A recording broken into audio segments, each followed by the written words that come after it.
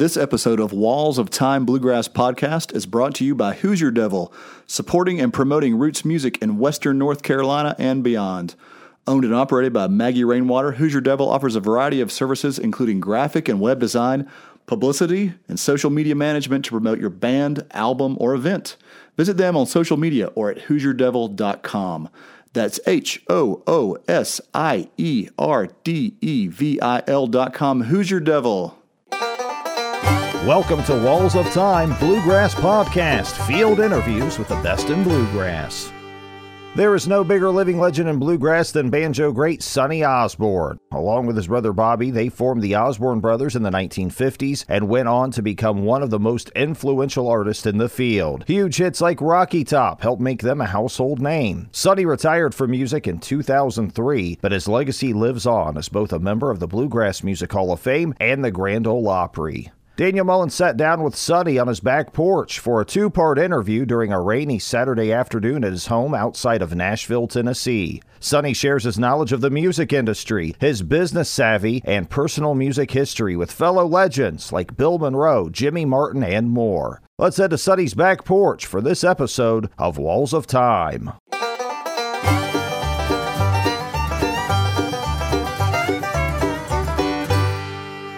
Why do you think it's important to take risks in the music business? Risks, what do you mean? Whether musically or in business, why do you think it's important to take risks? Because it seems like that's something a lot of people, especially in bluegrass, might be hesitant to do. Well, if you've got confidence in what you're doing, then there is no risk. You should also have the brains to figure out whether that risk is worth taking or not.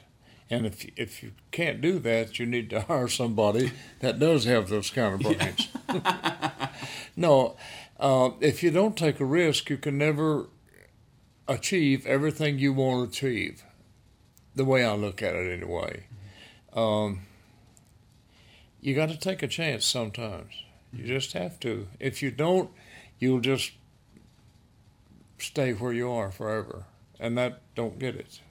The Osborne Brothers, y'all took a lot of risks musically, but one of your biggest business risks had to do with the song Rocky Top, didn't it? Yeah, it did.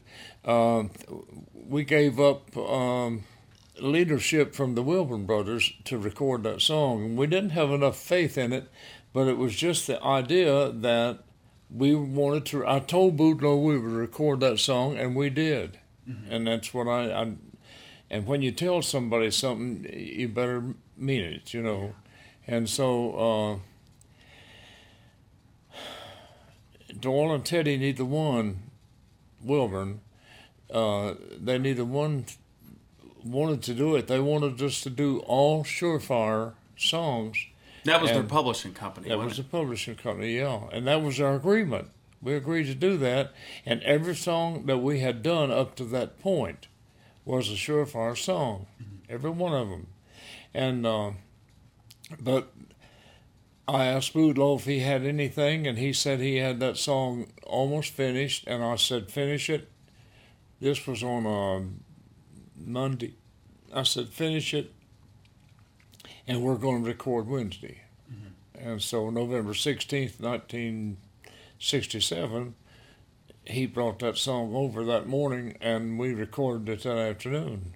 And, it wasn't a bad choice. What was Teddy and Doyle's reaction when you brought that one in the studio? When we had probably made two other cuts or one other, and so we were rehearsing that song, and Teddy Wilburn came out of the studio and he said, "What's this?" And I said, "It's a Bootlow Bryant song." And the weird thing about it is we did My Favorite Memory, which was the other side of the record, and that was a Surefire song written by Darrell Statler in Texas, college kid, and Richard Statler, not Darrell, Richard Statler. And Teddy just said, "Well, that's not a Surefire song." And I said, "No, it's not, but we're going to record it." And he said, well, I'll have no part of this. And he left. Wow. He left the studio. And Doyle stayed for a little bit. And if my memory serves me right, he left too. Wow. And so that was the end of our association with the Wilburn Brothers. We didn't, they didn't like it. And we recorded everything that they wanted us to record up to that point. And we just felt we didn't really have that much faith in Rocky Top. We were looking for a ballad. And in those days, if you had an up-tempo song that made the charts, it would go on the chart and drop back off. Just kind of flash. Yeah. Yeah. And if you got a ballad, sometimes that thing would stay on there. Well, Fraulein stayed on a year. Yeah. It stayed on the chart for a year.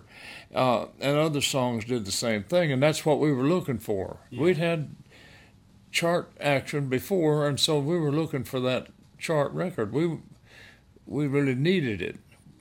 And so we recorded Rocky Top, and they had the other side of it. And I didn't think they had much of a gripe because they had the other side of it. Yeah. And if Rocky Top sold 12 million, they sold 12 million. Totally. Yeah. And so I couldn't see the point. I just couldn't.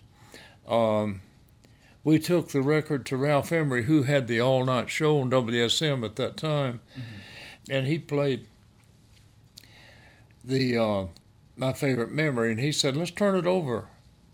And I told him, I said, we're trying to push that Favorite Memory song. And he said, let's turn it over one time and see what happens. And he turned it over, and that was the last of My Favorite Memory.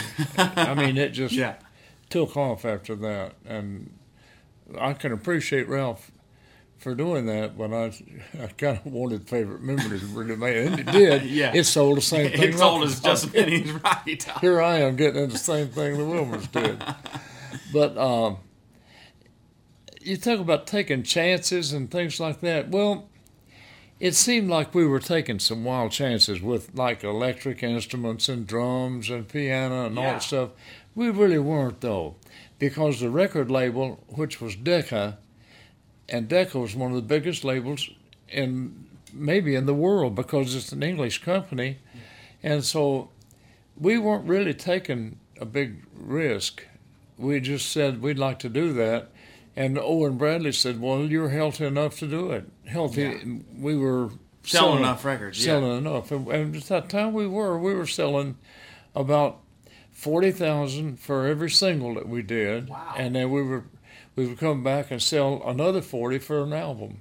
Wow. And and then the better singles would sell a little bit more. 52, 51.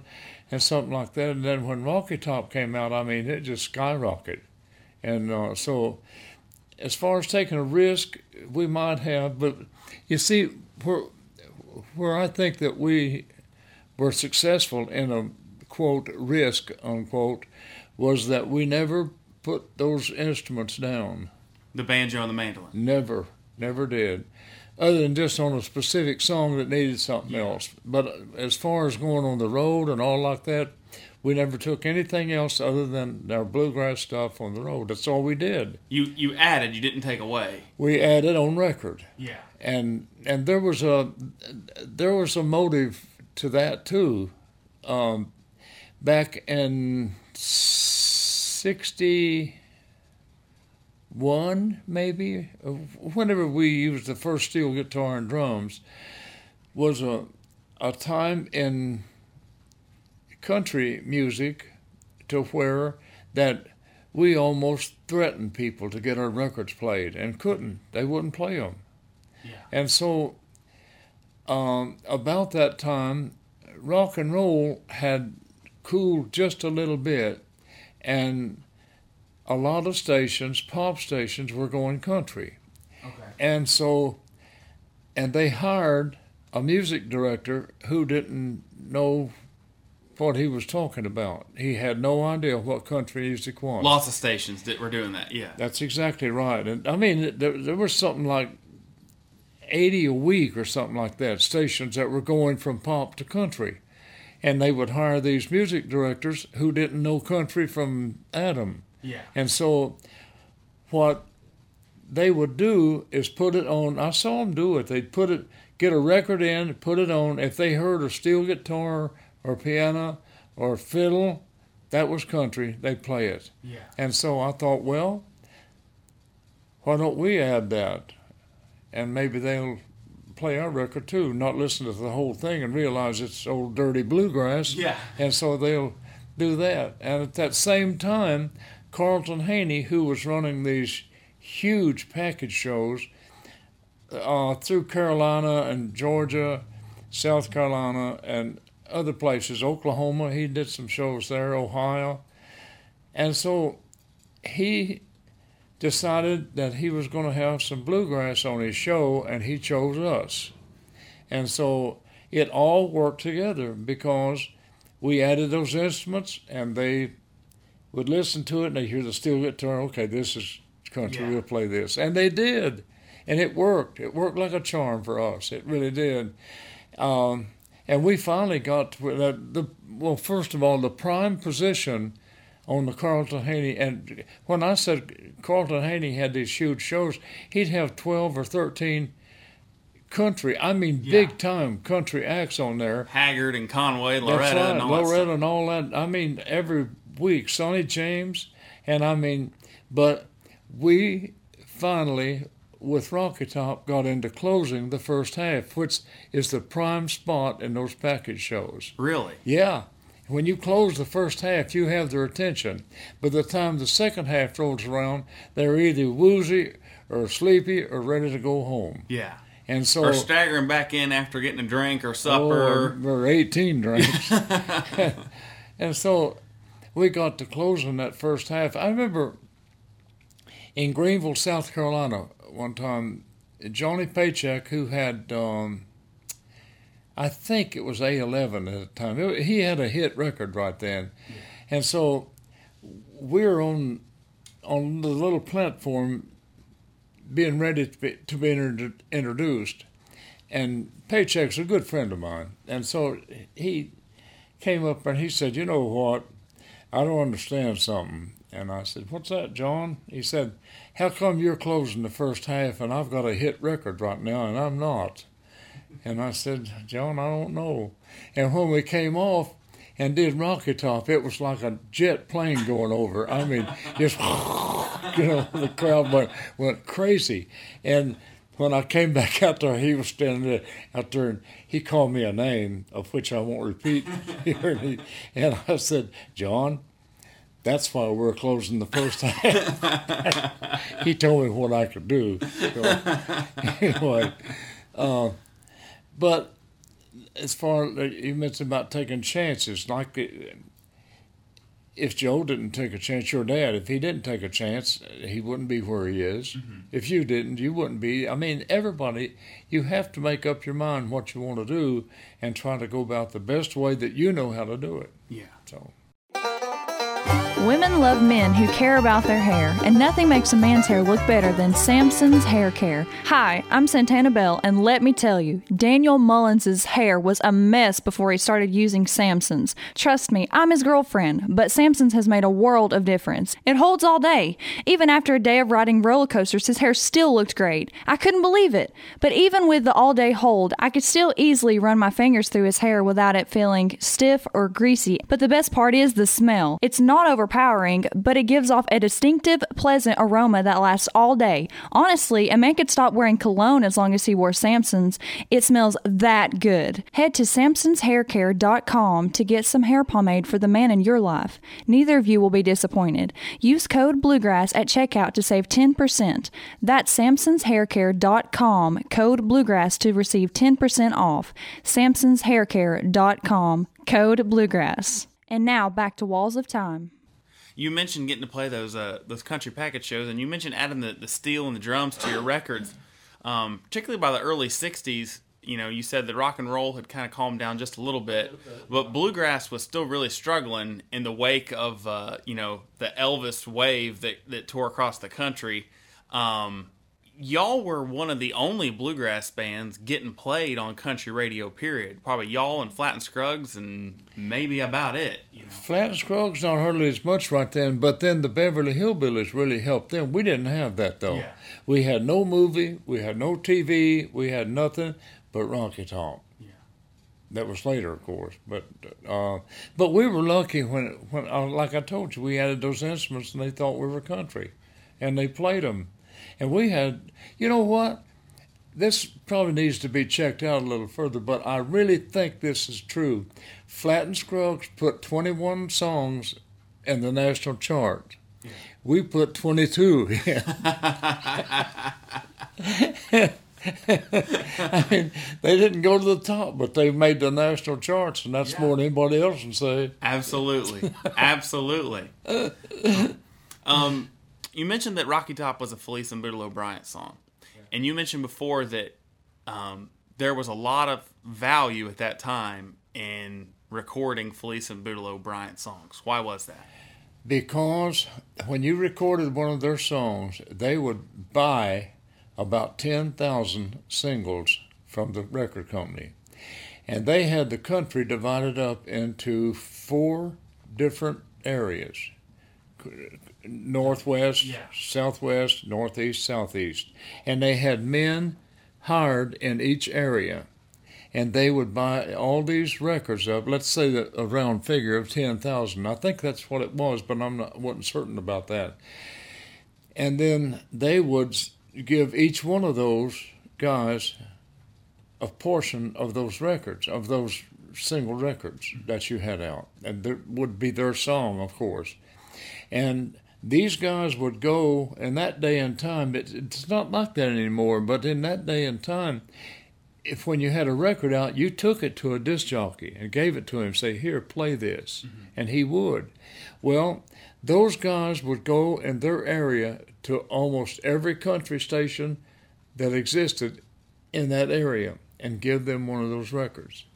And it was so important. And then Boudleaux bought I don't know if it was a half page or a whole page in Billboard magazine, in Record World, and Cashbox at that same time. And so all of that stuff is, I want to say it's almost like a con game, but it's not. It's just good business. It's just good business. He knew what he was doing and successful at it, and that's what they did. And we recorded. Well, let me go back. After Rocky Top hit, all right, he called me and he said, do you have tomorrow off? And I said, well, we're doing the opera tonight. And I said, yeah, we can. And he said, come up to Gatlinburg. Mm-hmm. And so Gatlinburg Inn is where Rocky Top was written, and that's where they were. I don't remember. It seemed like it was 418 was the room number, but I don't know about that. But anyway, we went up, Judy and I went up there, and we went in the room, and he said, I have these songs written for you as follow-up to Rocky Top. And I think there was, Tennessee Hound Dog was one, Georgia Piney Woods, Muddy Bottom. I mean, I can't remember how many. It seemed like there was 9 more in a row.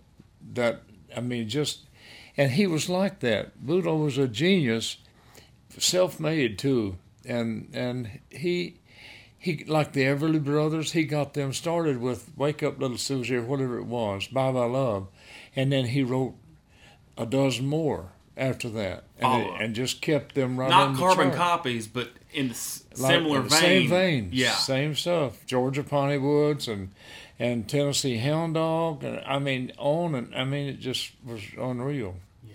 And naturally, because there was such a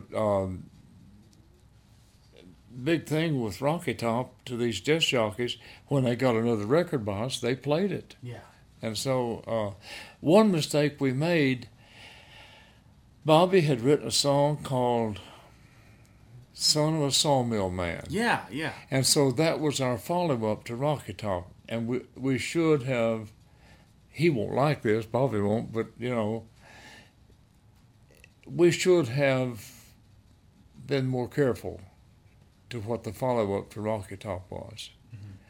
but we were just children having a good time. That's what we were doing. And had started to really succeed in our business thing, and things were going right, and so we thought we couldn't do anything wrong. Well, we did, though, because Son of a Sawmill Man should have hit, but it didn't. And there was another song we had. It was a Budo song, too. It was called I Can Hear Kentucky Calling Me. Oh, yeah. And that should have hit. It should have. I think I messed it up producing it, though, because I had too much going on. Yeah. I had too much stuff going on. But it should have hit, and it didn't. I'm sorry it didn't, too. That'd have been 23. You've been taking risks in this business for a long time, starting back to you getting your first job with Monroe. That was a big risk that you took. How old were you, 15? 14. 14. Yeah. That was kind of interesting. My dad originally was an educator, school teacher. And and I really wanted an education, but the banjo came along, and I put a lot of hours. I would practice so much my fingers would bleed, and I learned it pretty quick. And so the thing with Bill Monroe came up, and Bill asked my dad if I could go and work with him throughout the summer when I was 14, ninth grade summer. And no, it was ninth grade summer. And yeah, go ahead. So I went to Nashville. I never had been away from home in my life, ever, scared completely, just petrified. And so I came in July, and I went back home in September to go back to school, the 10th grade, and I stayed there until March. And then Bill Monroe was going to play in Toledo, I think it was Toledo. And he came through Dayton, and he was shy, one guy, and they stopped and asked if I could go to Toledo with him to play the banjo. Jim Smoke was playing the bass that time. He was their banjo player, but he played the bass on that. And so my dad said, yeah, go ahead. So I went and came back, and then when I came back, Bill asked him if I could go to work with him on a regular basis. And he said yes, but that meant I had to quit school in the 3 or 4 months into the 10th grade. And so I wondered about this my whole life. I never did ask him, why did you let me go? Why did you do that? I really wanted to go to college and get a good education, but that banjo came first. And so I don't regret it, but you know what? You talk about taking a chance, and I didn't realize it because I was too young to even think like that. But looking at it from an adult standpoint, that was a big chance to take. Absolutely. It was a big chance to take. So here I am working for Bill Monroe, which is completely unstable, and with a 9th grade education, and so what was I going to do after that? Yeah. I never thought about that, and it seems to me as though my dad would have, though. Yeah. He would have thought that way, but he didn't, and it worked out. It worked out pretty good. I stayed until that was in March or April, and I stayed until October when Bobby got out of the Marine Corps, and they stopped through Nashville on the way home, and I thought, I'm going home. I didn't like the whole setup with Bill Monroe. It was Jimmy Martin and Bill and Charlie Klein, L.E. White, and Bessie, and which was just not a really good. I saw things that young kids shouldn't see, you know, and so, and I wanted to go home, and I did. I never told them goodbye neither. I just left after the Opry. That Saturday night, we got in the car and left. And that's all there was to it. You told me before that one of those nights with Monroe, you wound up in jail one of the nights. Oh, that was the first time I was with him.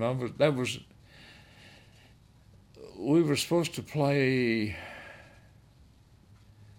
in Raleigh at the #1 drive-in theater in Raleigh. And we were late, and I was driving, and 14 years old, I didn't have any driver's license. And Bill's in the back of, we're going to be late. We're going to be late. And he had a 52 Chrysler, that big Chrysler. Boy, is that a nice car. And I mean, especially for a 14-year-old. Oh, right? It would run. Oh, man. And I was probably doing 90 or something like that. And I looked out the rear view mirror, and here comes a 51 Chevrolet, and the front of it was raised up. He was doing everything he could do. And that blue light was on top of that thing. And I said, there's a cop back there. Pull over then. And I pulled over. And that cop said, you in a hurry? Yeah, we're late. And he said, let me see your driver's license. And I said, I don't have any. And he looked at Bill in the back. He said, do you own this car? And yes, sir. Did you know he didn't have it? No, I didn't know it at all. He lied. I mean, you know. And that cop said, well, you're going to have to go with me. And he said, I hate to arrest a 14-year-old kid, but you're under arrest. And so it was in Burlington, North Carolina. And they took me to jail, you know. And after the show that night, then Bill sent Charlie Klein and Jimmy Martin back to get me at that jail. Fine was $65, and that's what I was supposed to be making. No, I was supposed to make $60 a week, and I never got that at all. He never paid me $60 a week. I'd have to go to him and ask him for money. And it came time when I asked him, he said, well, you owe me $65 for that fine. And I got to thinking, you owe at that time I'd learned a few words. And so unrepeatable, of course. But I had to pay that fine. And Bill was just a really hard man to work with, work for. But I didn't regret leaving.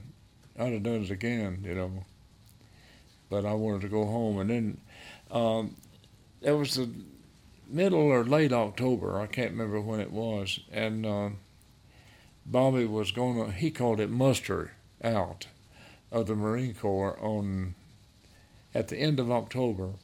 And so I had contacted Kaz Walker in Knoxville, and he wanted us to come to work. So November the 6th, 1953, that was the beginning, and that's what we did. We went to Knoxville, $25 a week for the whole band. Oh boy! It was tough sledding when you guys first started. Of course, for a long time. We couldn't. I mean, the secret is drawing people, and when you go play somewhere, have crowds, and when they don't, nobody's ever heard of you, they're not going to come out and pay their money to see you. So we'd go play these places, and sometimes there's all on percentage, and sometimes our part would be $11 or $14, Yeah. And we'd split it up. It's me and Bobby and Enos Johnson and L.E. White to begin with. And then we'd split it up 4 ways and then go to the Circle, which was a Crystal kind of restaurant. They made them little hamburgers. Sliders and stuff. Yeah. And we go to this Blue Circle there in Knoxville and spend it all on however many we could get and milk. And then we go get in the bed and still right at it the next day. Y'all worked in Knoxville and Detroit and Wheeling, and eventually it was still tough sledding. And y'all, Bobby wound up driving a cab again in Dayton. Me too. And you too. Oh, yeah. I learned a lot. about people driving a cab. Really? I really did. Like what? A whole lot. Well, they would talk, and you could, the smart guys, you could tell, and I learned from them. I learned a lot of things, about life and travel, things like that. And these guys would talk about stuff like that. And I'm driving, a cab and listening, paying attention. So when Cordell wrote that song, Jesus and Bartenders Hear It All, he should have added Jesus, Bartenders, and Cab Drivers Hear It All, right? We were driving cabs, but we were also playing bars there in Dayton at the same time on the weekend. And it wasn't. Is that when you worked for our pal Chubby Howard in Franklin? One time, yeah, sure did. I got drunk and tried to play the steel one night. It was his steel too. That's a long time ago. But working all them bars and honky tonks and Dayton's, driving the cabs. Did you ever get to the point where you thought, is this worth it just to play the banjo? Well, not at that time. Let's see, it was 1959 maybe. No, it was later than that. Anyway, no, maybe 59. We were playing at Wheeling too. We're driving a cab and doing the Saturday thing at Wheeling and working a few dates here and there, and then working the bars when we could. Working yourselves to death is what it sounds like. We were learning our trade. Yeah. That's what we were doing. And we played once in Newark, New Jersey at some ballroom there. I remember it.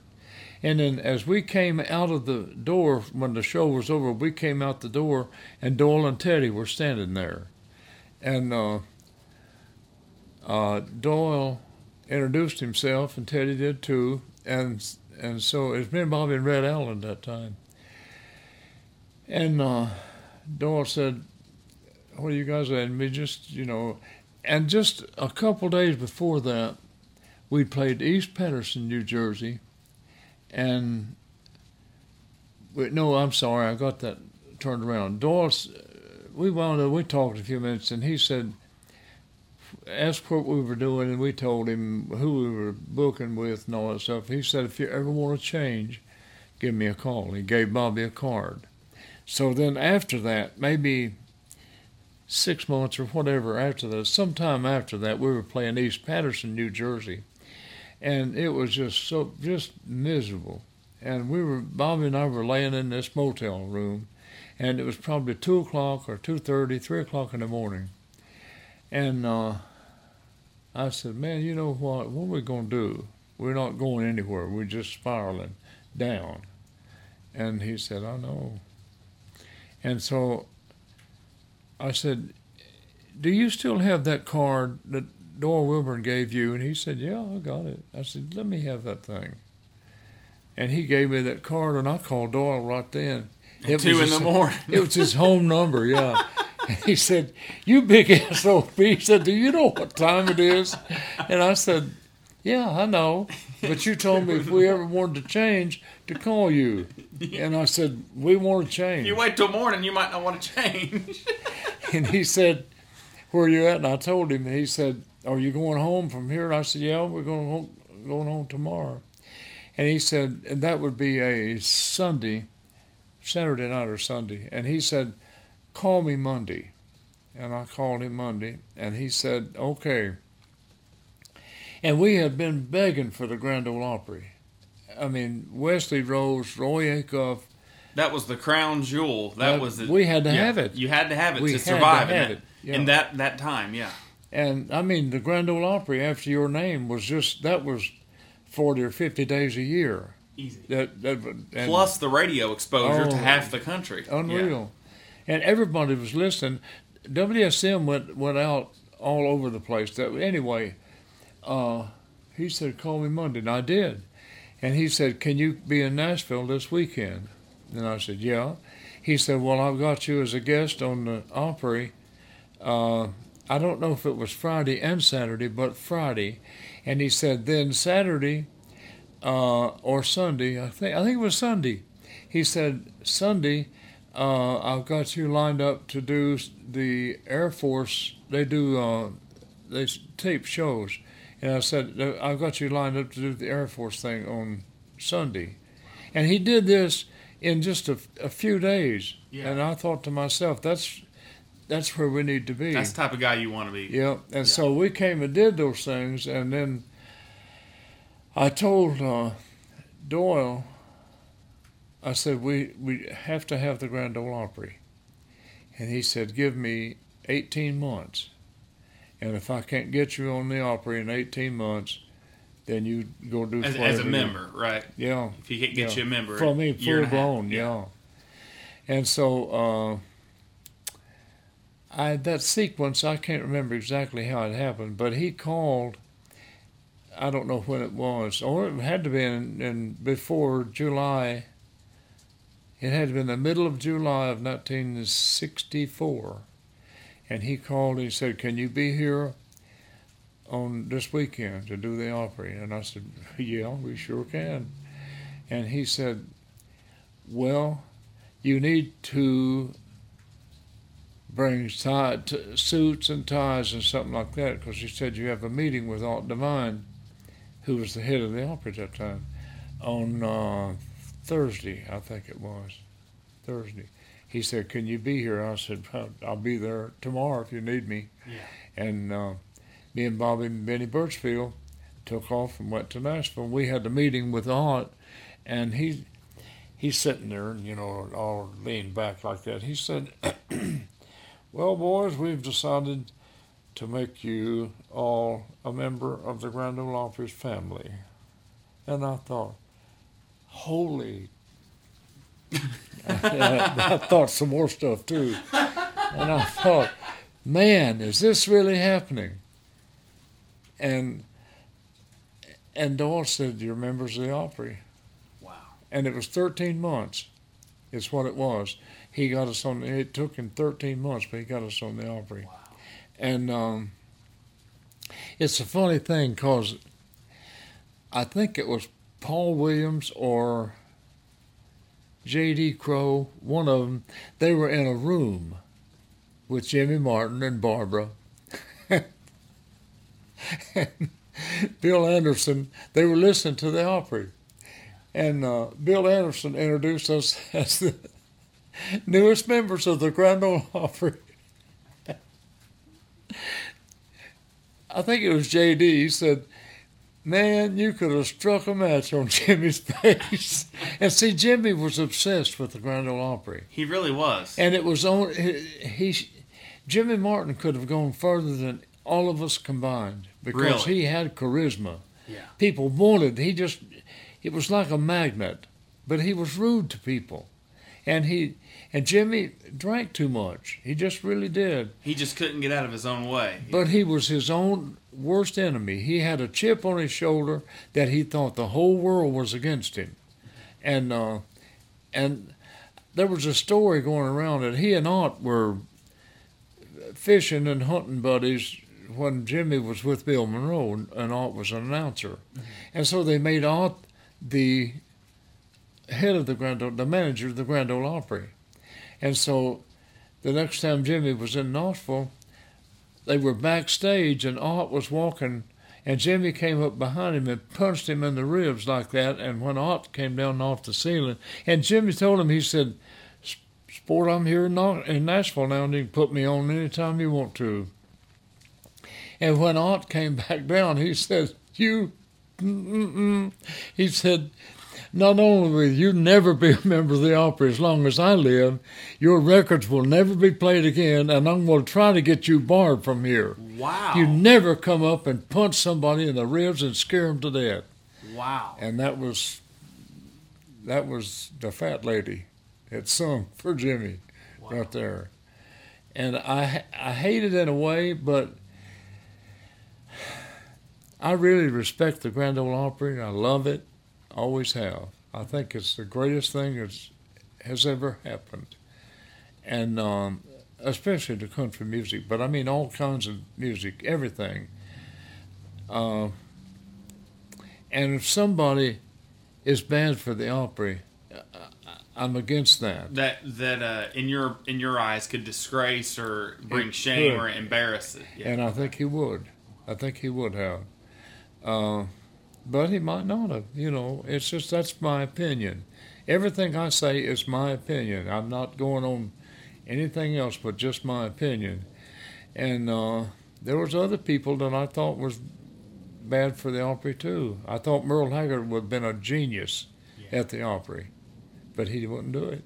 It's so funny when you look in that era, folks like Haggard and Buck that made it so big that they didn't need the Opry. No, they didn't need them. The Opry really needed the them. Opry needed them. There's some of them that, you know, particularly those that came out of Bakersfield or that West Coast. Do you think folks in Nashville kind of resented Buck and Merle for being able to make it without Nashville's help? I don't think so. You don't think so? The Opry might have. Okay. The Opry in general. Yeah. Not the members of the Opry, no. Yeah, not the members. I meant the establishment or the man. No, You know. You don't think so? I don't think so. No, I don't think so. Because we, as a huge bunch of people, all country singers and bluegrass singers put together, we know what it takes to make it. Yeah. And you know, when somebody does, it's to me. I always think, man, that's good. I'm really glad to see him do that. Yeah. I always thought of business in the form of money. Yeah. And that maybe that's wrong to think like that. But I love the banjo. Obviously, I love the banjo. You hear me play, you know I love the banjo. But it was also a money gimmick, too. Mm-hmm. Not a gimmick, a money thing, too. Yeah. And if you don't, it's like a doctor or any profession you're in. If you don't make a living at it, it's not worth it. It's nothing. Do you think that a lot of artists and bands, both then and now, don't understand that concept? They don't have any idea, because I think country music has outgrown itself, I think. Yeah. I mean, Garth Brooks just filled an 85,000-seat stadium at Notre Dame. And that's unheard of. That's absolutely unheard of. You put, I can't think of their names right now, but you put them at Bridgestone Arena here in town to draw 22,000 people. Yeah. That's unheard of. And in the 60s, if you could go out and if you could have 2,000, 2,500 people, you're doing good. Oh, yeah. Really good. We went to Japan and had 2,000 people a night for a week over there. And we just thought, man, we need to come over here more often. We need to come over here, that's for sure. But the music business in itself is not easy. Mm-hmm. It's really a hard thing, and you have to be dedicated. Yeah. It's just like playing the banjo. You have to be dedicated. Yeah. You can't just do it one day. You have to be dedicated. I mean, you have to want it more than anything else in the world, because it'll kick you in the rump if you ain't careful. Yeah. It will.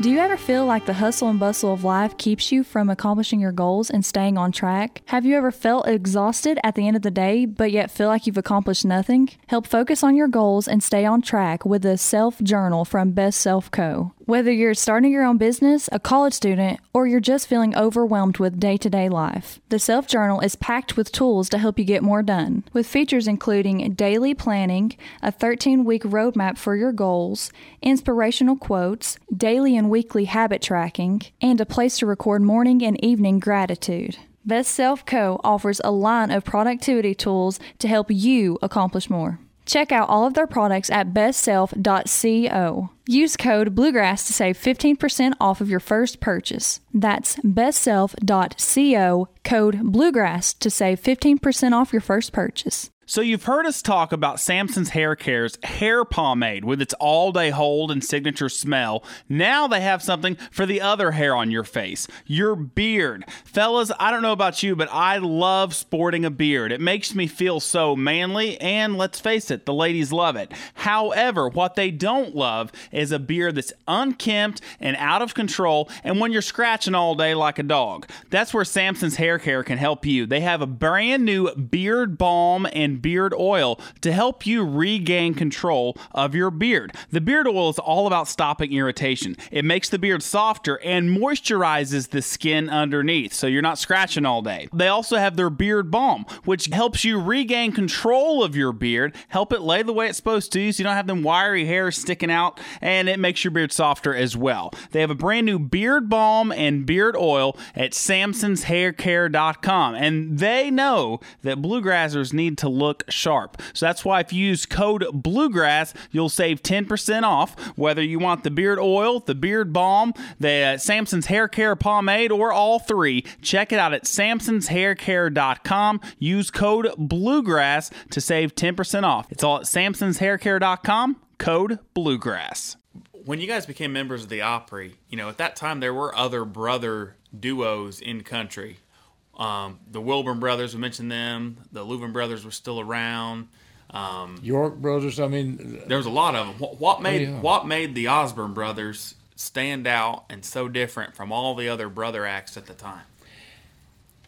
The Louvins, Wilburns, all the rest of them, going back to the Delmore brothers. I'm a big 30s. Delmore brothers fan. Yeah, but they all fought like cats and dogs. They all did. We never Especially did. Charlie and Ira. Yeah. Charlie and Ira, oh man. But we never did. Bobby and I never had an argument. We never did. Because I got to looking at Ira and Charlie after we got to know them, and Doyle and Teddy and Jim and Jesse, just like cats and dogs. And I thought, but they see each other every day. Yeah. They're with each other on the road, and then when they're home, they're with each other here too. Yeah.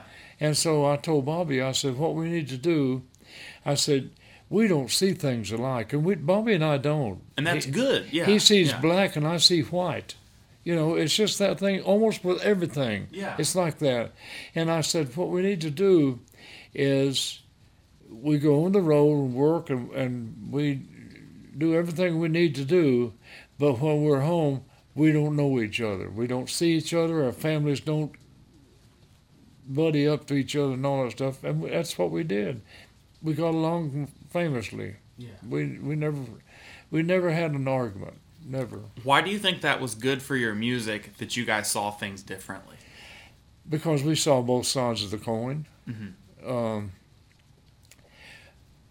Bobby would, but Bobby never did. He never did say too much about. If I made a decision on something, he never did say too much about it. If he made a decision on something, I never did say too much about it either. Mm-hmm. But I mean, we both respected each other's abilities, Yeah. Bobby was you couldn't believe how good a musician he was. A better musician than I ever thought of being. Really? Oh, yeah. He could play a piano, he could electric guitar, he could play a fiddle. I mean, he was like that. And people don't realize what a great mandolin player he was. Did you realize that I would say 95% of mandolin players now play the style that Bobby started in 1951 or something like that, 52. Yeah. They play that style. It was interesting. I was talking to Sam Bush, I guess it was a couple years ago, about the Osborne Brothers' influence on his music. And he said, Bobby's mandolin playing was that was the big shot for him as far as, because it was so different. Yeah. And he said it wasn't, so many people focus on Bobby singing, and he was kind of the opposite. He focused so much on the picking, and then as he grew older, then he realized, man, this guy's can sing too. He was truly one of those dual threats. He's probably the best voice, high voice to come along ever. Ira Louvin would be a close second, if not a first. He's that same. When Bobby sings, you believe what he says. Yeah. He makes there's a quality to his voice. It's just different. And everybody has asked me, what do you point to as your success? And for success we had, you can point right to Bobby. He couldn't be duplicated. Yeah. You couldn't. There was nobody could duplicate him. They could play the banjo and the mandolin and all that stuff, but they couldn't duplicate what he did. Yeah. And so you got to say, that's probably the reason. When did you realize that Bobby's singing was different than everybody else's? 1950. What you remember a song called "Sweet Thing"? Yeah. Listen to that. Yeah. If that doesn't tell you something, there's something wrong with you. Yeah. That boy put a hurting on that song. Oh, he did. He did. He's awfully good. And he's still doing it. I'm proud of him. I love it. I really do. That's awesome. He's just, we had a good time. Children having a good time. That's what I look at us. And we did too. We enjoyed every bit of it. It was a good ride too, I'm telling you.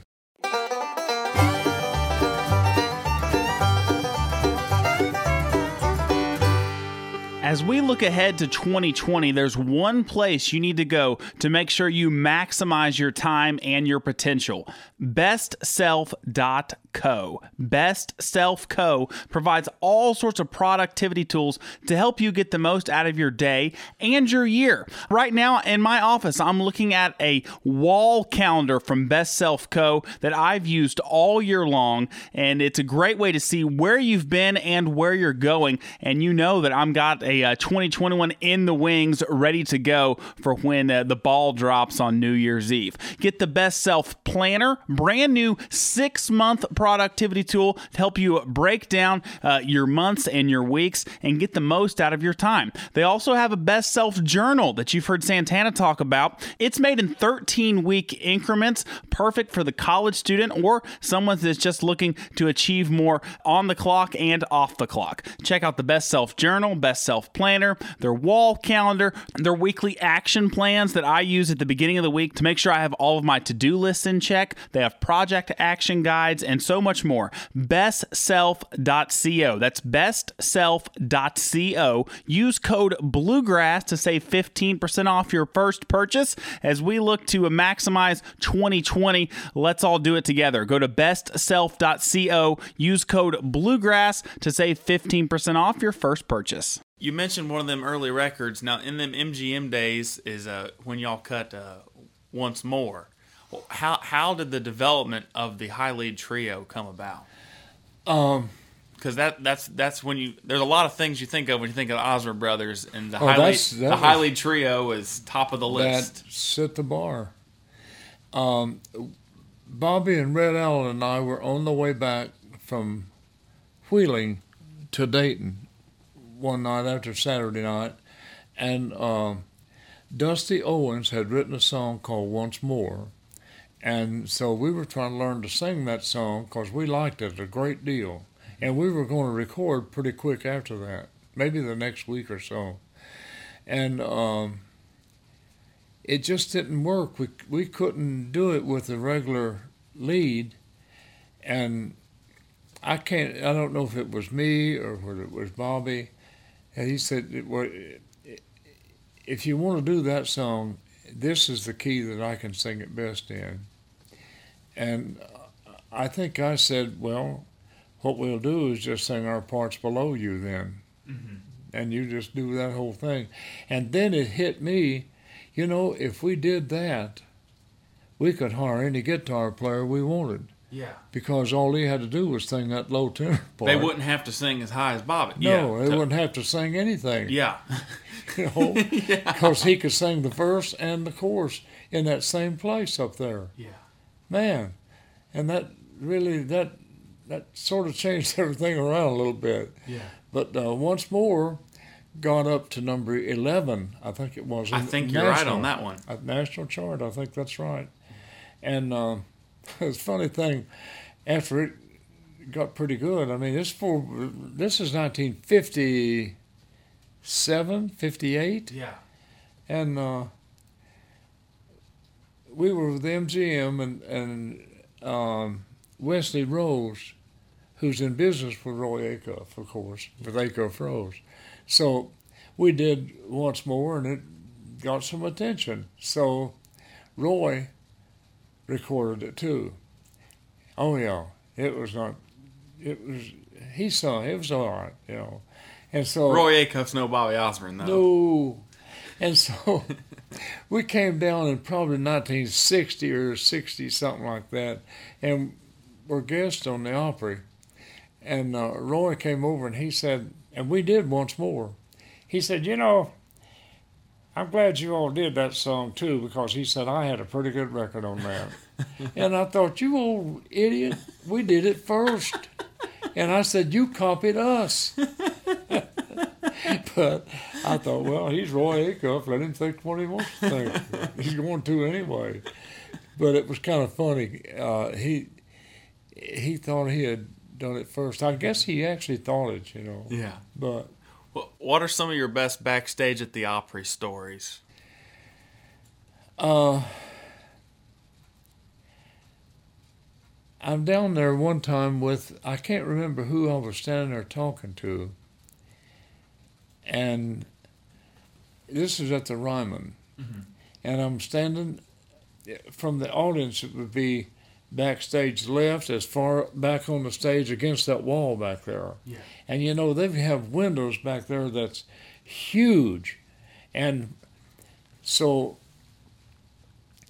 I'm saying, you know, when you look at this old building, a lot of people have been here and gone on. And I said, can you imagine the ghost that's in this building every Saturday night? And I said that, and I'll swear to you, just as I said that, this window just went whoop, opened up. And whoever I was talking to said, I'm getting the hell out of here. and there's so many. George Morgan, who had an eye problem, one of his eyes was crossed. Oh, really? And when I went there as a kid, George and Jack England treated me like a human. The rest of them didn't. Yeah. They just treated me as. You mean when you were working with Bill? Yeah, when I was 14. I mean, I didn't know anything, and both of them treated me like a human, though, and nobody else did. George Morgan and then Jack of Johnny and Jack, right? George Morgan and Jack England, and I'll never forget it neither. So later, George and I are sitting backstage at the Ryman, just sitting there on a chair talking, and George, I mean, he's had this cross-eyed, and that's all there was to it, you know. But what the heck's that, you know? And Billy Grammer came walking by. I've got to travel on thing. Oh yeah. And Billy Grammer held his watch way out to like that, and he said, "George, what time is it?" And Held off to the side. Oh yeah, where his eye was going Yeah. that way, and he could see it. And George just sat there, and Billy walked on, and George told me, he said, you know, he don't have to do that. Yeah. He said, man, I have spent thousands of dollars trying to get this corrected, and I can't. Yeah. And he said he just didn't have to do that. So later on in life, after George is gone and all this stuff, Billy went blind. Really? Is that not amazing? Wow. He went blind. Wow. That's just like God saying, you know, you shouldn't have done that. But I mean, Tommy Jackson and George Jones were down there one night, just out of their minds. They'd had way, way too much to drink. They had to lead both of them out on a side door of the opera house so much to see them. They were really weird. And George wanted to sing, they wouldn't let him. And I think Del Reeves was dipping into it too, and he got out there and tried to sing like George. It just goes on and on. That Bill Monroe had that banjo player, and those old microphones, they were these big Altec mics like that, and they would lift right off the stand like that, but they were heavy. Yeah. And so Bill's going to play. Seemed like it was Molly and Tim Brooks, and the band just starts it off, and he said, "Here's an old timer, one called Molly and Tim Brooks," and that banjo player was trying to adjust his mic, and there he stood with that mic in his hand. Oh my gosh! And Bill had a guy with him that just he couldn't see, and he had, thick glasses, and somehow at the Ryman, you had Mike over there, one here, and there. We always worked on number 3. And somehow, that guy, I can't remember who that was. I wish I could. But that guy got over there where the announcers stood. You went to the He wrong was mic. over there. And Bill singing, "It was on the spring, one sunny day. Over here, boy." And I've heard the tape back. You hear him say it. Oh, my gosh. And, the first time I was there, Hank Williams, he would come in, and there was a stage manager named Vito Pelletieri, I think was his name. Mm-hmm. And this one night, Hank, he was, man, I was standing right there, and he talked to me one time. Really? Yeah, Hank Williams did. I was standing back there, and just... Well, were you 14, 15 working with Bill? 14, yeah. Wow. And it was in July, and just hot. Oh, my gosh. And hot, ain't it, boys? I looked over, and I didn't know who he was. And he looked there, and he said, "It's really hot here, ain't it?" I said, "Yeah, it sure is." And when he left, I can't remember, somebody was there, and I said, "Who is that guy?" And he said, "That's Hank Williams." I thought, You'd never seen him before. No, I didn't know you what he just looked heard like. him. Yeah. And but this one night he came in out there, and he was a little bit late getting there, and he was wound up, bad, and had a white. If you've seen pictures of Hank, you've seen him. He had this white suit on, made by Nudie in California, and Vito was standing right there in the stage, and he got Hank, and he said, "Son, just walk straight ahead of you about 10 feet, and you'll be right at the microphone." And Hank walked out there, and he sang "Cold, Cold Heart," and he encored, I think it was 7 times. Wow. Yeah, unreal. And I got to looking at him, and his leg would be like here, and that pants is there, and you could see his leg move inside that pants. He was that skinny. Yeah. Oh, it was just, but it's been a good ride.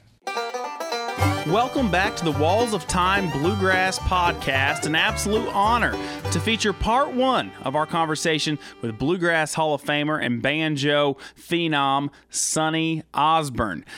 When you look at the Osborne brothers' career, of course, everybody knows Rocky Top. And hearing what a risk it was for Bobby and Sonny to record that song, I think is a great lesson in believing in yourself for all those that were tuned in today. What do you think, Ty? Yeah, that is a great lesson. I think what's really neat about Sonny and Bobby and all those guys from back in that era, that originator era, is they did take risks, and taking risks helped them create a legacy. And I think it's a great lesson when they did talk about the debate about drums and steel guitar and adapting to country music. And trying to survive in the music business, especially at that time. It was all about taking chances, and I'm glad they were risk takers, because they were risk takers that left a great legacy for us all to follow. Oh, without question. So much of my favorite music comes from Bobby and Sonny, the Osborne brothers. And I like that Bobby and Sonny weren't ones to rest on their laurels. They're always looking for that next step, looking to write that next chapter in their career. And what a legacy they left behind. It's particularly inspiring for me to hear about some of the hard times that Sonny and Bobby faced in the music when they're, working, driving cabs in Dayton, Ohio, wondering if they're going to make it in this business. And then they catch a big break by teaming up with Teddy and Doyle, the Wilburn brothers, who really help get them onto the Grand Ole Opry and help take their career to the next level. It's a great lesson in perseverance, if you ask me. Absolutely. And then being able to work with some of the greats in the business and going on to surviving not only the rock and roll boom, but surviving Jimmy Martin and all the fun that came to working with that legend. And that's the big takeaway, is doing what they needed to do to have careers in the music that they love. So a great lesson for all of us, sure. Part 2 of this conversation will be our season finale here on the Walls of Time Bluegrass podcast. Thank you guys so much for hanging with us through this first season as we learn how to make a podcast about bluegrass music. It's been a fun adventure, and we're so glad that this 2-part episode with Sonny Osborne can wrap us up after a wonderful season 1. We may even have a couple bonus episodes, so be sure to stay tuned and stay up to date by following the Walls of Time Bluegrass podcast on social media. Where can folks find us, Ty? Walls of Time Podcast on Facebook, Walls of Time Podcast website, Walls of Time Pod on Twitter, and check us out on Spotify as well. And our Spotify playlist will be putting a bunch of Osborne Brothers music up there this week for you guys to listen to. If you've heard a lot of it, I'm sure many of you have all your life. You can revisit some of those classics. Some of you younger folks can hear some great new Osborne Brothers for the first time, I hope. Absolutely. Any day is made brighter if you're listening to the Osborne brothers. That's just a fact of life. And Ozzy is not in the band. That's true. It's just Sonny. Yeah. It's just Sonny and Bobby, not Ozzy. And there is a difference between the Osborne brothers and the brothers Osborne, for those younger folks that might not know. There's a reason that the brothers Osborne go by that name and reverse it, because there's only one Osborne brothers. And we're glad to have half of that famous bluegrass duo on the podcast today. Part 2 of our convo with Sonny Osborne will be next time on the Walls of Time Bluegrass podcast. Be sure to rate, review, and subscribe on Apple Podcasts, Google Podcasts, Stitcher, Spotify, and more. Go to wallsoftimepodcast.com for all the details. We'll be back next time with part 2 of our conversation with Sonny Osborne. Thanks for listening. Walls of Time Bluegrass Podcast is produced by Ty Gilpin and Daniel Mullins, edited by Daniel Mullins, and is a production of Blue Poncho Media. Visit wallsoftimepodcast.com for more information.